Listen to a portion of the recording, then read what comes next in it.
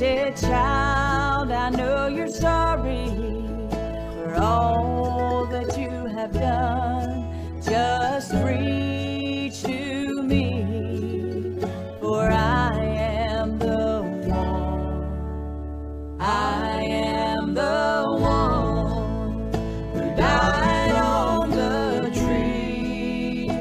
I am the one who will set you free.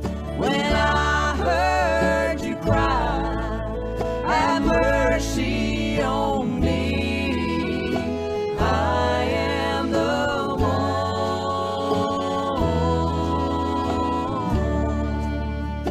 I am the one. Well, good Friday morning. Welcome to the Bethel Baptist Bible Devotion Time. This is Pastor Donnie of the Bethel Baptist Church here in North Wilkesboro, North Carolina. Again, we welcome you. Let's open our Bible this morning to the Gospel of John. We've entitled this series of study, A Journey Through John. It is our desire to be a help to you today as we study God's Word. We're just simply going through the context of the Scripture, just giving a few thoughts along the way, hoping that it'll be a help to you today. And again, we thank you for tuning in. This week has went by very quickly, and we're looking here again in John chapter 4. We're going to read verse 20 and down through verse 22 this morning, and hopefully we'll get through this together today. Let's look at the Word of God. John 4:20. Again, she said, the lady at the well, the Samaritan woman speaking to Jesus, she said, our fathers worshipped in this mountain, and ye say that in Jerusalem is the place where men ought to worship. Verse 21, Jesus saith unto her, Woman, believe me that the hour cometh when ye shall neither in this mountain nor at Jerusalem worship the Father. Ye worship, ye know not what.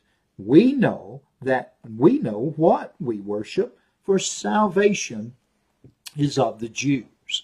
Well, that's a very, very important 2 or 3 verses as we're looking at this. And she began to make a defensive statement in verse 20 about how that her fathers had worshipped the Lord there in Samaria on the mountain, and they had built a temple there. And I'll say a word about that temple. It did not even remotely resemble the temple at Jerusalem. It was much different. And in fact, the Samaritans only recognized the first 5 books of the Bible, the Old Testament, the Pentateuch is what it's called. And then they mixed in some false religions, some false ideas. So their theology was tainted. And Jesus knew that. And he just had to call it out. And he did that gentlemanly like, and respectfully as you could be, but he called it for what it is. He said, Woman, believe me, the hour cometh when ye shall neither in this mountain nor yet at Jerusalem worship the Father. Now, what Jesus starts off teaching her is this. Something bigger is coming. Something better is coming. It's not going to just be at Jerusalem. A lot of people think that it's only at Jerusalem, the place you can worship. Jesus said it is going to be far-reaching. It's going to go further than Jerusalem. And it's not only going to go in Samaria, there on Mount Gerizim. It's going to reach further. I'm glad, thank God, that it goes across the world today, that we're going to be able, and we are able, to worship the Father. And that's what Jesus is talking about. He is talking about the establishment of the church. And I'm glad for that. Glory to God. I'm glad for the church, aren't you?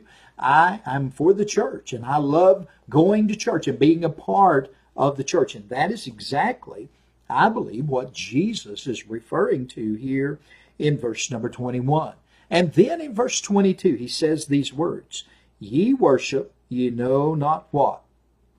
We know what we worship, for salvation is of the Jews. Now, the Samaritans were a people who were developed from the remnant of Jewish people that was left behind during the captivities, and they intermarried with people outside the Jewish national lineage, and so they became a race that was connected to the Jews, but they weren't what is considered to be Jewish people. And as we think about this, we read in the Word of God, God set forth His plan in Genesis chapter 12 with the calling of Abraham, and God set forth the Jewish race to come out of the seed of Abraham, even though there are many other nations who claim to be the seed of Abraham. It is through Abraham, Isaac, and Jacob, and then down all the way to Jesus Christ, the Messiah. So the Samaritans were off center with their religion, and it's evident by the temple they built, the place where they built, and their theology that surrounded their worship. And I'm glad, thank God, even at the effect of Jesus coming there and speaking to this woman, Jesus knew that even the way the Jews worshipped at the temple, that was going to be set aside, and the church age was going to come into play. And let me say this, God has not forgotten the nation of Israel, and we shouldn't either. And we should think about that today.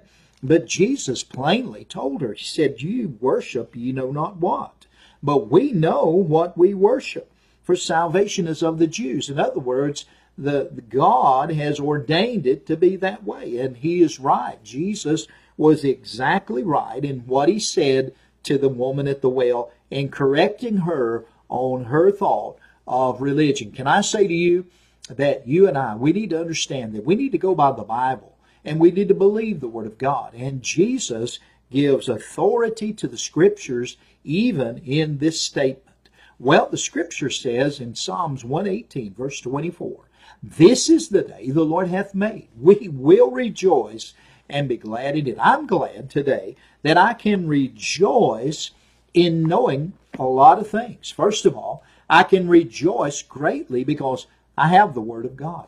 I can rejoice greatly because I have a place to come to. And there are many places that you can go to and worship the Lord. You can go to church and hear God's Word preached and hear the good songs of Zion. I would encourage you today, if you're not in a Bible preaching church, to find a place where they preach the Word of God, where they sing the songs of Zion, where they praise the Lord and worship Him, and you can feel the Spirit of God. Amen. I like old-time worship, and that is what I like, and that's what I'm going to stick to. I believe that God honors it, even in the hour in which we live, and I'm glad for that today. So I rejoice in it, and I'm rejoicing today because I have a church family, I have a place to go, I have the Word of God, but the greatest thing of all is I have the Lord Jesus as my Savior, and I can rejoice in that, and I choose today to rejoice. I hope and pray you'll do that. Well, until Monday morning at 8:30 a.m., we'll be back, Lord willing, again, but we'll be back on Monday. Won't be back before then, but we'll try to be back here right here at the same time, right here, 8:30 a.m. on Monday morning. And I hope and pray you have a wonderful Lord's Day. If you don't have a home church, find a home church somewhere. Go visit somebody somewhere today, this week, and tell them about the good news of the gospel, how good it is to be saved. May God bless you today. Lord bless you. Bye-bye.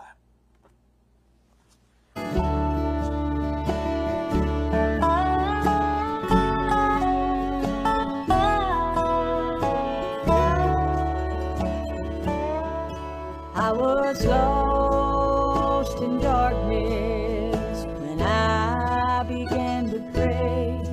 Then Jesus came to me on that faithful day. He said, child, I know you're sorry for all that you have done. Just reach to me, for I am the one. I am the one who died on the tree. I am the one who will set you free.